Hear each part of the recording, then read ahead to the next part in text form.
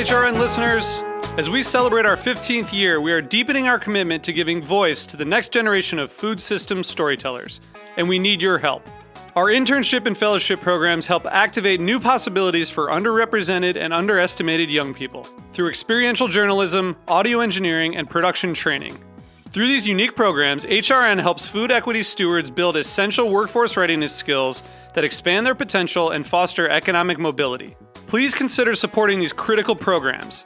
And with a minimum donation, you can be entered to win a dinner for two at an amazing restaurant in one of 8 cities and tickets to a concert at a great venue in one of those cities. We have incredible partners across the country who have donated, as they also share our passion for helping to educate the next generation of food systems storytellers. Check out heritageradionetwork.org/15 to donate and enter to win today. That's heritageradionetwork.org/15 to donate and enter to win today. And make sure you donate before March 31st. Thank you.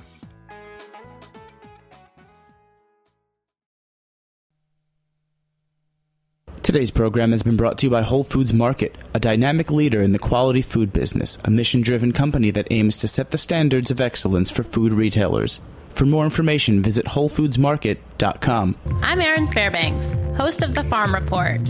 You're listening to Heritage Radio Network, broadcasting live from Bushwick, Brooklyn.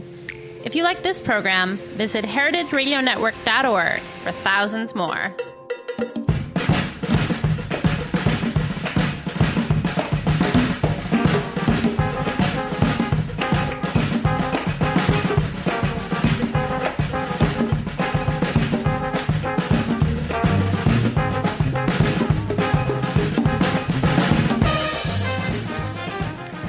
Welcome to All in the Industry on Heritage Radio Network.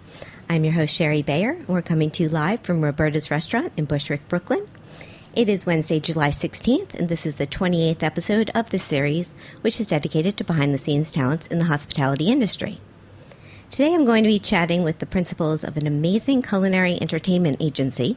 But first, as I do on every show, I will start with my PR tip, and then later we will have my speed round questions, industry news discussion, solo dining experience, and the final question. Now first, I want to remind everyone that it is our summer membership drive here at Heritage Radio Network. If you like what you hear here and on all of our programs, I hope you will support us by becoming a member. To do so, visit our website at heritageradionetwork.org and click on the donate button at the top of the page. We greatly appreciate your support. As the founder of Bayer Public Relations, I'm going to tip off the show with my PR tip of the week. Today's tip is to slow down. Yep, we move too fast. We're all working at such a quick pace, multitasking and trying to squeeze as much as possible into a day, and in New York City, even more so. But let's remember to stop and smell the roses and simply breathe. Not everything has to get done today or yesterday. There's always tomorrow. Prioritize and be efficient and slow it down. That's my feelin' groovy tip today. Now, my guests today, I'm very excited to have here. It is Cameron Levkov and Michael Saltis. They are the partners at The C, which stands for the Culinary Entertainment Agency. The C represents talented individuals in all aspects of the culinary world, from well-known personalities to acclaimed chefs and writers. Initially launched by Michael as the Culinary Cooperative in 2005, with a singular focus on cooking and lifestyle markets, the agency was rebranded with Cameron in 2012 to continue to expertly represent its clients' interests and help them navigate through the rapidly changing media world. So, welcome, guys. Thanks for coming out here. Thank you for having us. Thank you for having us. Well, so I wanted to see how you both first got started in culinary, or what drew you to the culinary world. I'll jump in first. Sure. My background, first and foremost, was entertainment and theater, and I loved it, but I was ready for something new, and I went to culinary school, and I trained in pastry, and what I learned very quickly as I became involved in various projects in the hospitality world was restaurants or theater. They're live entertainment, they're stage shows, and I loved that, and I loved everything about it. I loved that food was, and it's something we talk about a lot in our office now, actually, food is entertainment. It is a means for that experience. I loved that. And what I wanted to then do was combine both of my experiences in entertainment and in food, and work with essentially chefs as talent. And together, that's what Michael and I now are lucky enough to do. Yeah, I think what you do is awesome. I do. I think it's so cool. And that's true. It is like theater restaurants now. So I get the connection. Yeah. And what about you, Michael? My approach, I just love food. Is probably why I got into food. My grandfather owned diners. My twin brother's a chef. I came at agenting mostly from publishing to start, and I was in the publishing industry, and then started working for a small literary agency at first. When you're there, you finally eventually become an agent. I got to choose what projects I wanted to work on. And so sooner or later, I ended up doing almost entirely food, and it's because everything I did outside of work back then was food related. I mean, my brother and I lived together at the time. He was working at restaurants. All of our friends were chefs or cooks coming up. So we lived and breathed it. Even when we'd go on trips, we'd go to Paris and just eat in restaurants. So that's really where I came at it. It's just like I slowly figured out what I was good at was being an agent, and then you kind of get to choose what you're interested in. And so more and more it became food. And you mentioned the Culinary Cooperative. I mean, the whole idea there was to exclusively focus on food back in whatever that was, 2004, 2005. And so that's really the way my career has been shaped, is just to focus on the category. Right. So when you started in 2005, who were you working with at that time?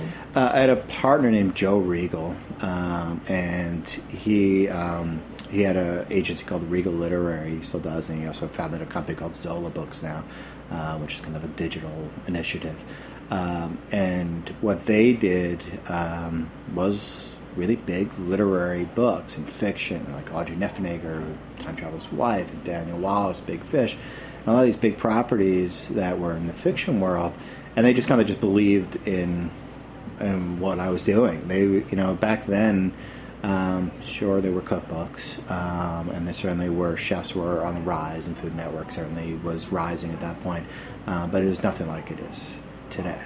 So really it was a very traditional literary agency that kind of bet on cookbooks, and it went really well, frankly, and it allowed us to grow and kind of allowed us to be where Cameron and I are today. Yeah, well, things have changed for sure. Crazy, right? It has grown. And then how did you guys meet? We were introduced by a client, actually. Michael and I were both working with this individual. I was working as his manager at the time. Michael had been working with him on the publishing side. And in the course of working together to develop, pitch, and ultimately sell this cookbook project, we found that we had a shared philosophy about how we want to work with chefs, what we think chefs can be doing and should be doing. And that was really it. We had the luxury of actually being in the trenches together before signing on. That's true. There's one client that we found ourselves working together, and then all of a sudden we realized there were 2 or 3 clients that we were basically on the same team, which was a lot of the way managers and agents and publicists, Sherry, we all end up being teams for people. And so Cameron and I ended up being on a few of the same teams, and came to see that, we had a similar philosophy on how to do stuff and the way we work together. And I think part of that also was we found that what we do in our styles became complementary in how they supported the brand of the chef, the project, the chef's image, which I think was a really pleasant surprise along the way. Yeah, so it was naturally. I love that. You realized you worked well together and you complemented each other and you had similar clients. It all makes sense. So can you tell me who was one of these initial clients? Sure, that particular client was Richard Blaze. That was my guess. Just because I've known you a long time, and I've known you've worked with him a long time. Yeah, Michael and I both worked with him now for a number of years. Yeah. Yeah, no, he's great. And for people who don't know, he was from Top Chef. Yep, Richard was on Top Chef season 4 and then went on to win Top Chef All-Stars and then publish a beautiful James Beard nominated cookbook called Try This at Home, and several other different projects along the way. So you've been with him a while. So what type of placements or what are his goals? Like how does it work really? Well, I think that the bigger question is, what are chefs, our clients, and chefs in general looking for these days that's different? I think the opportunities are no longer limited to within the four walls of the restaurant. And the nature of the business of a chef has changed. Yeah, and actually that is the question I had last week. Andrew Friedman from Tokeland was on the show, and he asked, when people come to you for help and representation, what are they now looking to achieve? And he said back in the day, the Holy Grail was TV, but was wondering what else are they looking for now, or are they still looking for TV, or is there something else, a book, a product line, a radio show? I think he's right that there was a period of time where landing a TV show, and that meant really what we're talking about is Food Network, was the Holy Grail. There were some PBS shows, but really everybody was trying to get on Food Network. I don't think any of the chefs think this either, that that's the only goal anymore. There are people, and there are people we work with who they are personalities, and they are what we might call food personalities, and what they do is they host television shows, and then they'll have other projects that they do, but they're not chefs. And then we'll have chefs who TV is a vehicle. Sometimes it's just to fill seats in a restaurant. Sometimes it is to build their brand. But I don't think there's a single thing. I mean, at least that's my take. I think it depends on who we're talking about. It depends on who we're talking about. It depends on where they're at in their career. It depends what their strong suits are and what they're naturally a fit for. Somebody said to us just the other day that TV is still important because it's the best advertisement you'll ever get. That, being in somebody's home every Tuesday night at 8:30 is still, the visibility is still unmatched. But they could get it in different ways now. That's very true. Like Cutthroat Kitchen, we have a couple of people who have made appearances, or Antonio LaFaso is a regular judge for them. It's a judging vehicle, but it does bring her awareness and brings people into her restaurants in Los Angeles in a way that you really couldn't get in 5 years ago unless you had like your own show. So the change, the competition shows, I think have introduced more opportunities for people than just hosting your own show. And the other point, as it relates back to the question, is I think that merchandising is probably now the Holy Grail. Can you be more specific with merchandising? Just any type of merchandising, or are they looking for something particular? Well, it's an old Hollywood kind of line that people say is it is the money while you sleep. It's like the rappers used to say that stuff, right? It's like that's going to be my new line. You're going to make money when you sleep. PR while you sleep.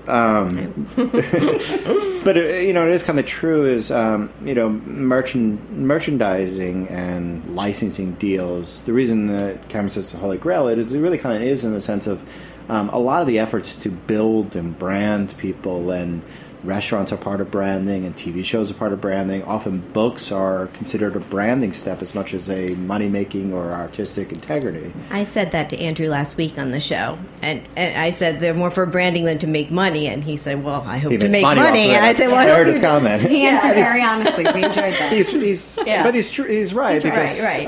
It's a misconception that publishing doesn't make people money. Yes, some projects make more money than others and sell more money, but for a lot of them, especially restaurant groups, we'll do a cookbook, and it really, in that case, we're talking about multi-million-dollar companies. We can't make them a difference on a successful cookbook, but we can all of a sudden skyrocket the value of their brand because there's a level of, like, a Random House or Simon Schuster did your book. They're now more valuable. Well, and back to what you said, and we've said this to several clients, that a cookbook is the best calling card you could ever present. It is the opportunity to present who you are as a chef, present your brand, present your food, and your identity in a creative form that you really can control.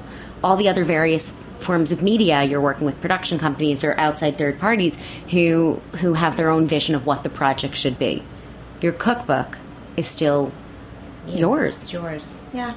Yeah, it's what makes it, I think, one of the most interesting parts of what we do with people is, like, it's their single expression.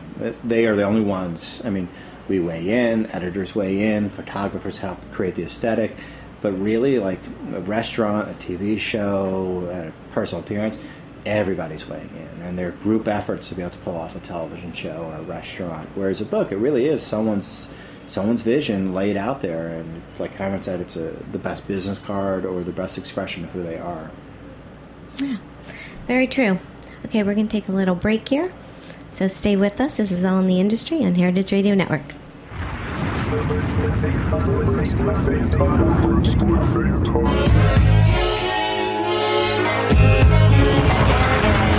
Hi, I'm Julia Tertian, host of Radio Cherry Bomb. HeritageRadioNetwork.org is a nonprofit organization, which means we depend on the support of members like you. The reason I support Heritage Radio Network is because I'm passionate about connecting women and food to an audience that supports them and their businesses.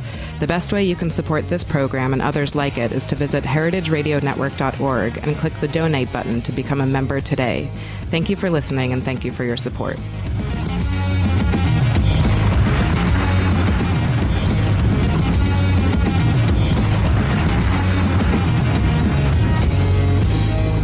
Today's program has been brought to you by Whole Foods Market. Are you a locavore? Our Northeast regional forager for Whole Foods Market sure is. She spends her time traveling around the New York City metro area sourcing the best new or interesting artisanal and handcrafted local products for our purchasing teams at the local store level. Part of our commitment to our local suppliers includes assisting them with the process of getting their products sold at our stores. Whether it's suggesting packaging designs, pricing, or distribution methods, she's helping some of the area's best new products reach savvy shoppers at Whole Foods Market stores. Today, New York. Tomorrow, the world. For more information, visit WholeFoodsMarket.com.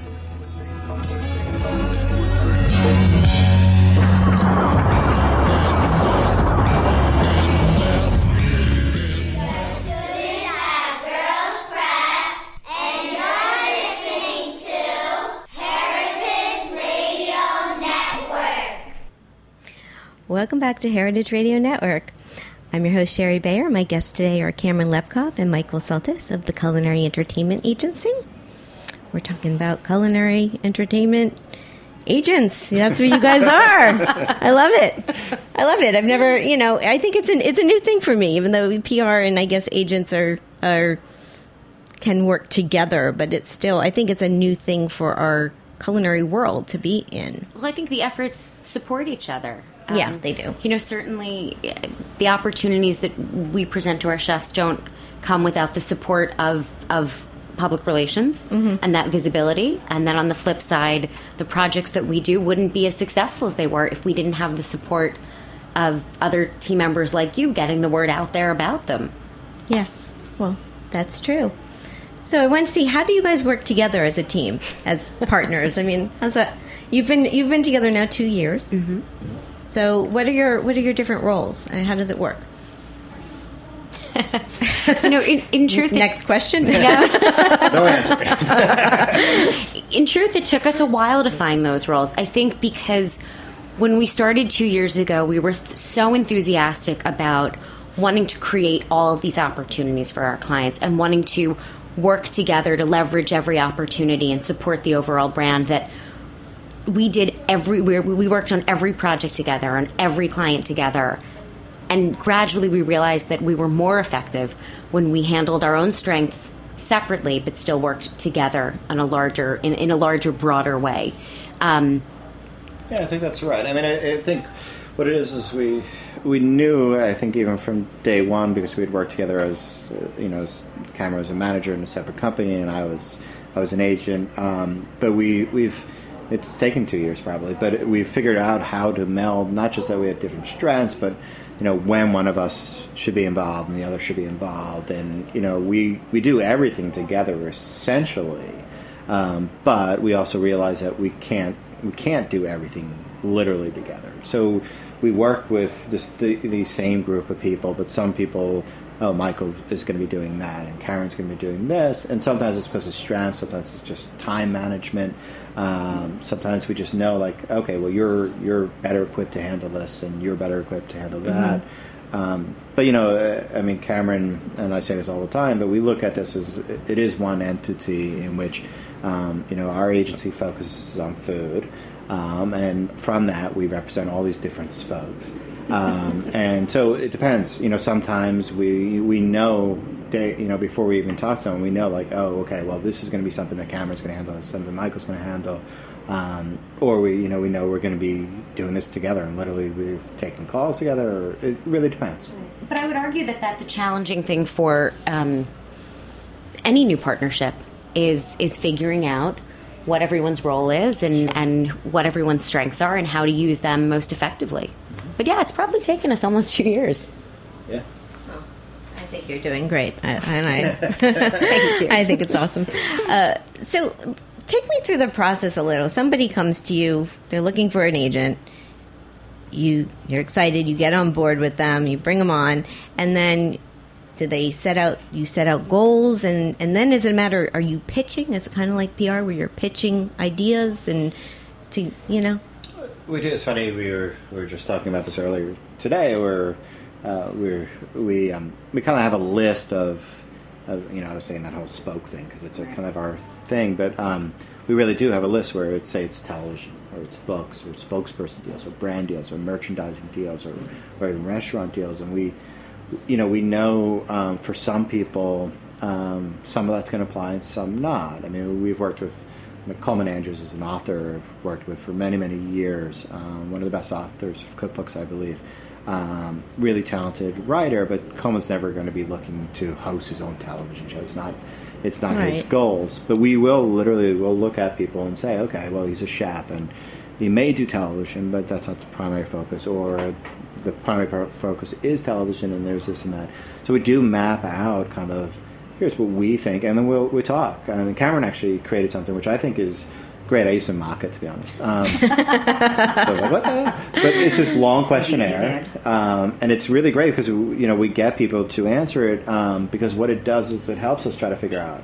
And it's something that a lot of different creative agencies will do. But it is essentially a personality questionnaire, and it is at times invasive and asking deeply personal questions. No, it's not. But it allows us to get to know our clients beyond their food. What are their hobbies? What are their interests outside food? What are the brands that they naturally gravitate towards? Are there projects or brands that they're dying to work with or represent?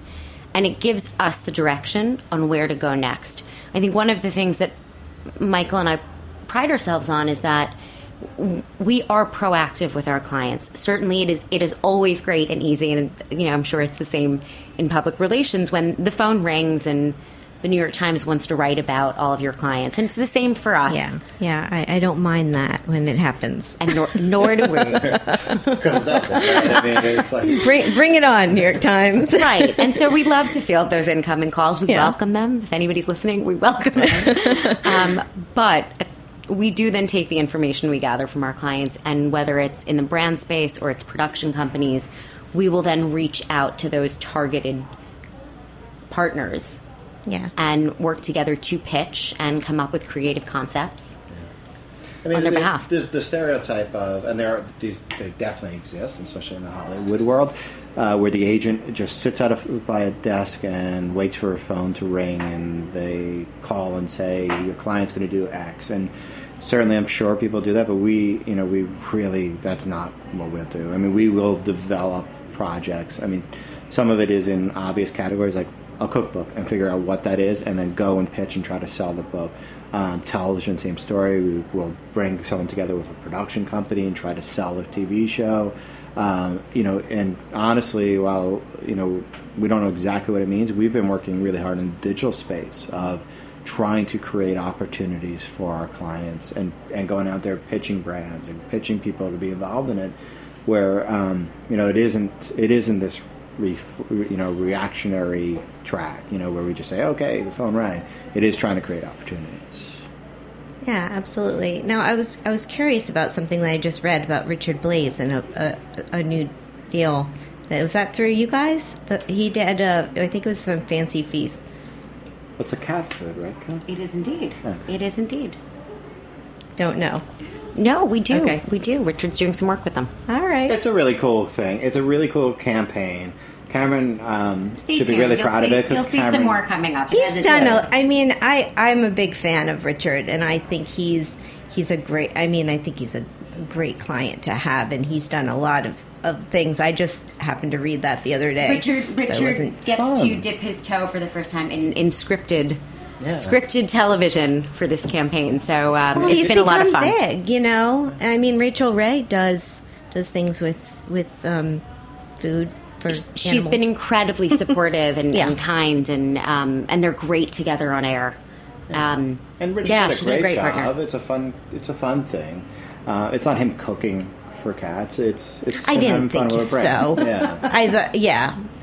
Well, I think it's great that everything you guys are doing. Well, stay tuned. There's a teaser. More? There's a teaser out there for a video that's going to be coming up, which is great.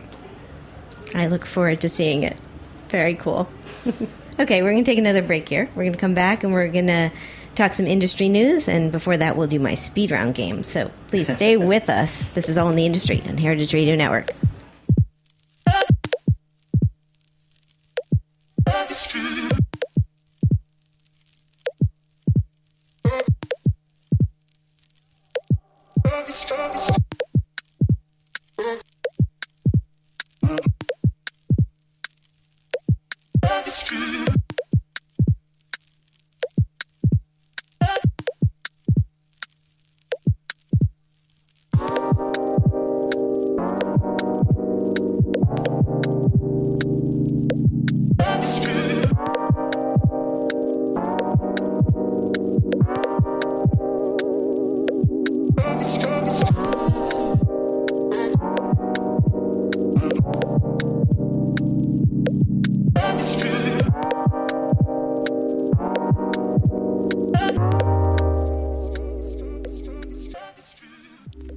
Okay, welcome back. This is All in the Industry on Heritage Radio Network.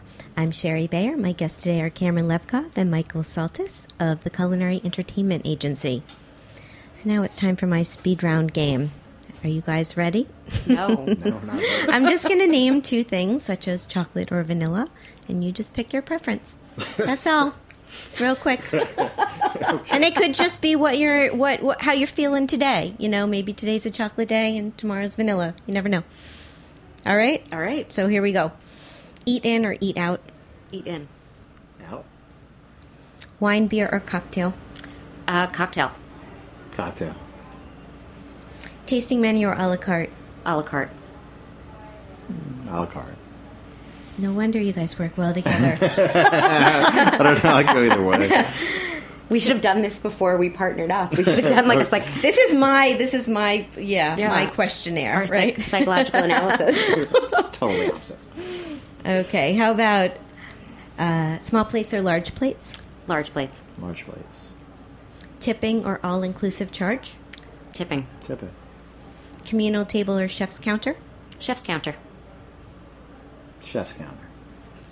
Is it copycat? I don't know. We should switch. Michael, why can't I just have a regular We'll let table? Michael answer first for the next one. Yeah, a couple more. Top Chef, All-Stars, Top Chef Masters, or Top Chef Duels. And I guess I could put in there Top Chef Desserts.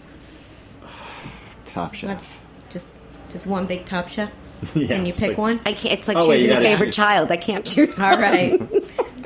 How about South Beach Food and Wine Fest, NYC Food and Wine, or the Classic in Aspen? NYC. I thought I was going I'm first. sorry. New York. Ladies first. New York for sure. Cheese plate or dessert? Michael? Dessert. Dessert. Last one, Manhattan or Brooklyn? Manhattan. Manhattan. Cool. All right. I think I approve your partnership. Wow, we're so similar. So that's the game. All right. So I think we passed with flying colors. I think so too. You were good at it. Some people really get stuck on something they can't answer. Like Queens instead of Manhattan or Brooklyn? Well, yeah, sometimes, even though I haven't had that as a choice, but I used to, at the very beginning when I was doing this, I was saying NYC or Brooklyn, and so people were like, it's not, you got to say so. Be correct here, get it perfectly right. Okay. So let's talk some industry news. Now, I had on this for last week to talk about how Crumbs, the bake shop, has abruptly closed its doors. It was in the Wall Street Journal. It was in all the papers. I was supposed to talk about this on the show last week because it was big news. I mean, Crumbs has been the largest chain of cupcake bakeries in the country, and the news was abrupt. And then, so now, since a week later, there's a news story how Crumbs will indeed rise from the dead, was the title, saying how there's been an agreement made, and they're looking to purchase some Crumbs, and they're going to open a few of the locations, select locations. So, what do you guys familiar with this article? I think the article's by Hugh Merwin, right? Who's a friend, but I haven't read it, to be honest. Certainly we've read a lot about Crumbs, and it was kind of shocking to see, a company grow so quickly. And I guess if we had been watching the stock, it wouldn't have been a surprise because their stock had dropped so dramatically and it basically became delisted, right? I don't know. So that said, not knowing that and only knowing the consumer product and seeing them grow, and of course it's New York based, it was kind of shocking and sad. So I hope it does come back. I mean, it seems like they would have so much consumer goodwill and so many assets that it seems surprising that there's nothing that could be salvaged, even if the public company itself is in such bad shape. Well, I wonder if some of the lesson here has to do with building an entire business and brand upon a single trend or fad. A cupcake. Yeah. Well, cupcakes became really big. I still think back to Sex and the City, how they put Magnolia, right.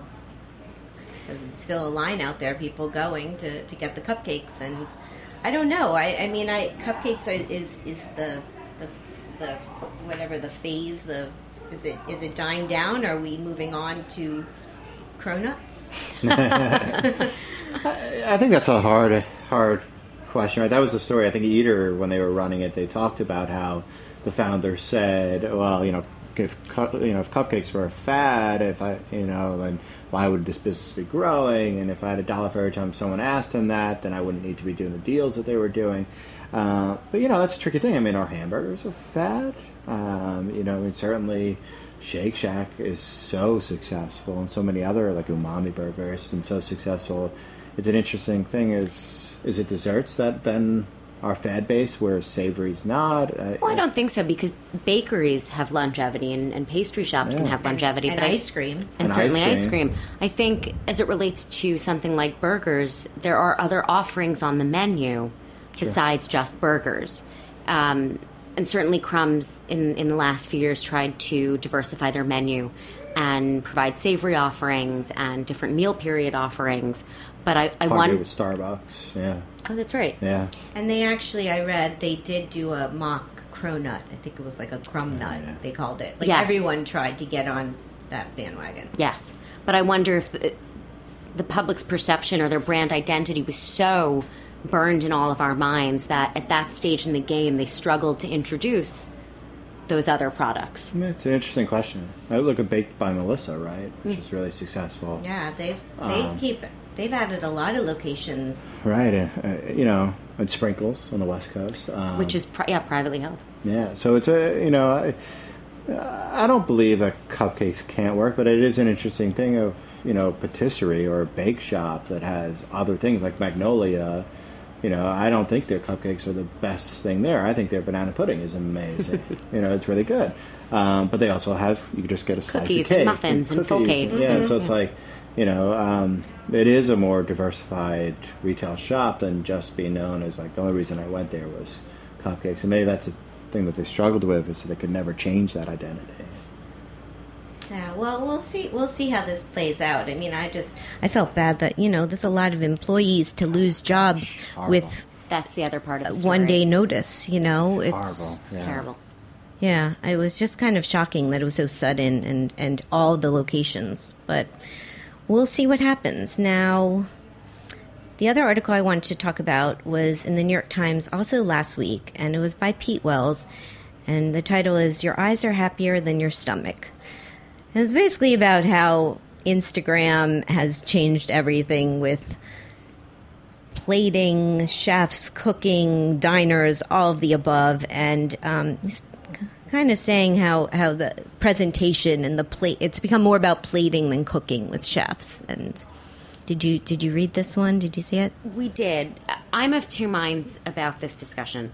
On the one hand, I think that the photographing of food at the table mid-meal is ruining our dining experience. It's ruining the moment. It's delaying all of the other senses that are meant to enjoy that food. And it is disrupting the theatrical experience of dining.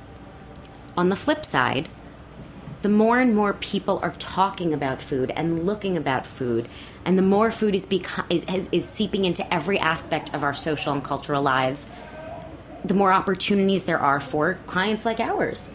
Yeah, I think well, you can take it from a lot of different angles. I mean, one of the things that Cameron's saying, I think is true for restaurants. It's amazing if the dish is so aesthetically interesting, because I do want to take a picture and then I tweet it out. Have you ever photographed a plate of food at a meal? All the time. I don't tweet it or anything, but I love doing it. Like, we went to Peter Cochon a year ago and had an amazing meal where they did something special for us. And I got to think like half the table, and these are all chefs. We were standing up taking pictures. Everyone's doing it. Everyone's doing it. I do it. I try to be quick and take my picture and tweet not later. Ruin it. But I do it. And then It's good for the chefs, right? I mean... Well, and for what I do for a living, it's... Yeah, it's one of the best publicity angles we have right now. But it was a funny story I have is I went to Citi Field a couple weeks ago, and I went to get Pat LaFrida's, he has a new slider there. And I went, got my food, I took a picture, I Instagrammed it, I was done. Then I was sitting in my seat, and I see 2 rows in front of me, the people go and they get Shake Shack. The guy starts eating. The girl takes her burger out, holds it up, and she's like really concentrating to get the best shot she possibly can get. So I snap a picture of her and post it. And she ended up seeing my picture later because we all tagged it under Citi Field.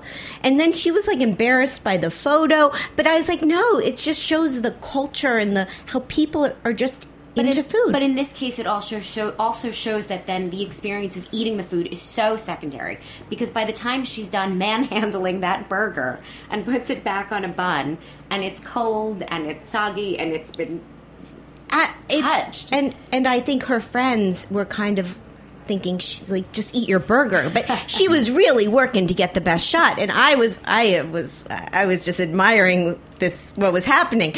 But it just shows it's way beyond what people in our industry are just doing, because she was a model. She was just, and she wasn't going to eat the burger anyway. No, I don't know. I was fascinated by it, and I thought it just fit into this whole Instagram, this whole story, of what's happening in our culture. Right, and the story's the other side, right, is what I think Pete was also hitting on, is chefs are also building things that are beautiful. And I mean, we just had a meal recently where the place had they're known for big stuff, and we kept getting all these big dishes. And then we ordered one of our dishes was a salad, and we saw our neighbor at the table get the Caesar salad that was just these giant pieces of lettuce and this huge dish. And then we got what ended up looking like a much beautiful salad. I mean, it was gorgeous, right? It was beautiful. It was art. It was a work of art. But it was mostly herbs, and it didn't taste good. And we were kind of looking at it, and it was an anomaly on our menu that otherwise was big, savory food. And then, of course, we had order envy. Yeah, because we were like, that Caesar doesn't look as good, but I'd rather eat it. And I think you do see that from the other side, is that the chefs also know that, having violets or having this or that on the dish makes that dish look so pretty and amazing. But, I think in some instances you see them get away from food that tastes good. And I think that was some of what the article is also. Yeah, it is. And I was in San Sebastian last year, and I went to Mugaritz, and my take on Mugaritz, the food, it was so original and beautiful and, stunning. but the flavor, and I mean, that was just my experience, but it's not always, I don't even know if they don't even prioritize flavor as much as they do presentation and originality. And that's, I think, that was a large part of the point of Pete Wells' article, too. Yeah. So, well, we'll see what happens if Instagram, I don't know, I don't see it dying anytime. Yeah, I don't either. Yeah, I don't think so, but we'll see. Okay, great. So we're going to take a break here and come back, and I'm going to do my solo dining experience. So stay with us.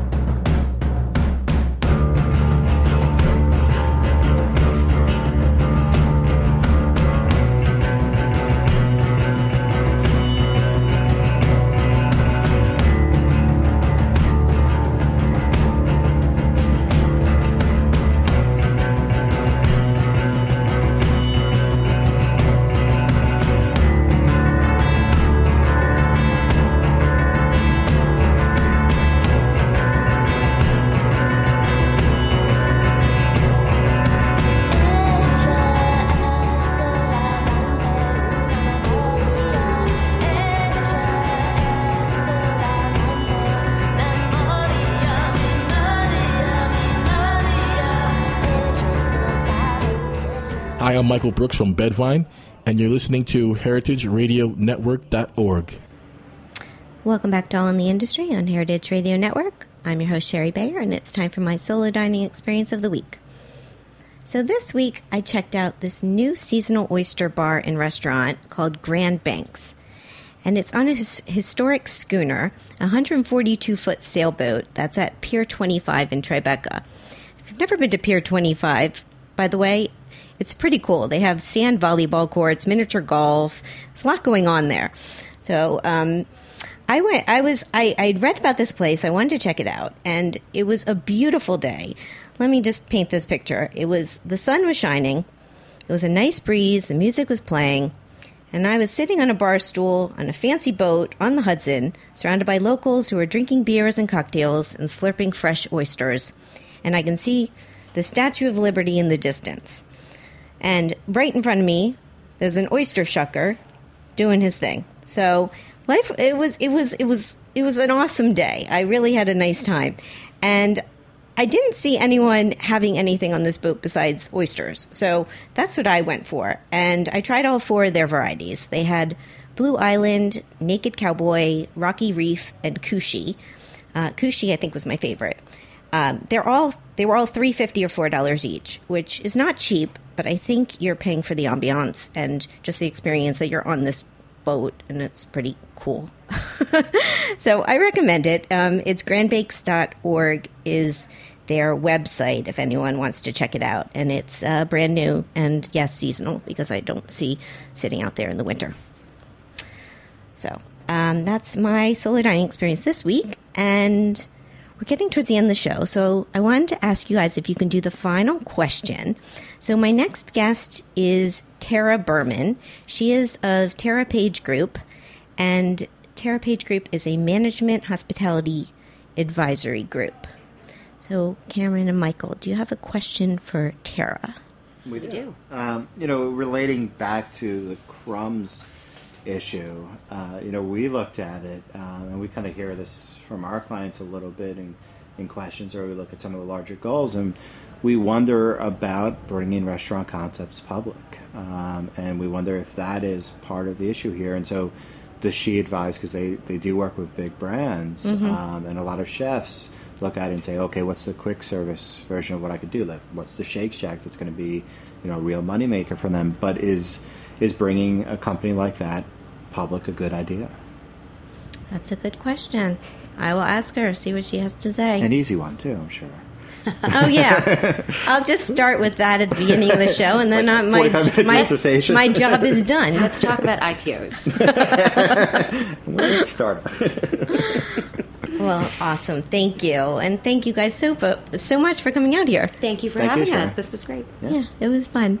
So I've been talking to Cameron Lefkoff and Michael Saltis of The C, which stands for the Culinary Entertainment Agency. Their website is the-C, which is CEA.com. I got that right? Yes. All right. And since Cameron's so big on Twitter, I'll give her handle. She's not, but we're going to get her into it. At Cameron Lev, and Michael is at M Saltis, and that's MPSLATIS. My social media is at All Industry, at Sherry Bayer, at Bayer PR. My website's BayerPublicRelations.com. If you miss this live broadcast, you can always find it at heritageradionetwork.org, and we're on Stitcher and iTunes. Thanks to my engineer, Jack, and my guests, Cameron and Michael, and to everyone out there listening. I hope you enjoyed this episode. Now, I'm going to be away next week, so we will be airing one of my previous episodes, but then I will be back on July 30th at 4 p.m. for another live show. So I hope you will tune in then, and next week too, in case you missed one of my shows. Don't want to miss them. All right, so have a great week, and that's all. Bye. Thanks for listening to this program on heritageradionetwork.org. You can find all of our archive programs on our website or as podcasts in the iTunes store by searching Heritage Radio Network. You can like us on Facebook and follow us on Twitter at heritage_radio. You can email us questions anytime at info@heritageradionetwork.org. Heritage Radio Network is a 501c3 non-profit. To donate and become a member, visit our website today. Thanks for listening.